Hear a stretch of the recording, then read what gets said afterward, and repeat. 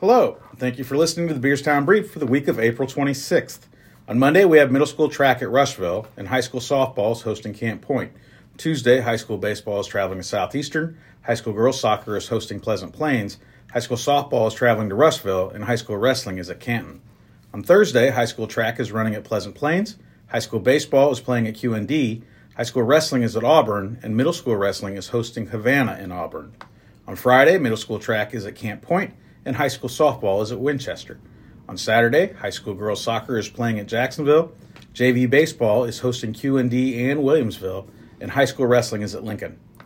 Today we have Sage Surratt with us to talk about her horticulture class with Mr. Capps. Sage is a junior involved in NHS, FFA, and Key Club. Go ahead, Sage. In horticulture this year, we have been spending most of our time in the greenhouse. The last couple of weeks, we have been really focusing on plant identification and transplanting. My favorite part is planting various seeds and watching them grow to full maturity. Great job. Make good choices, Tigers.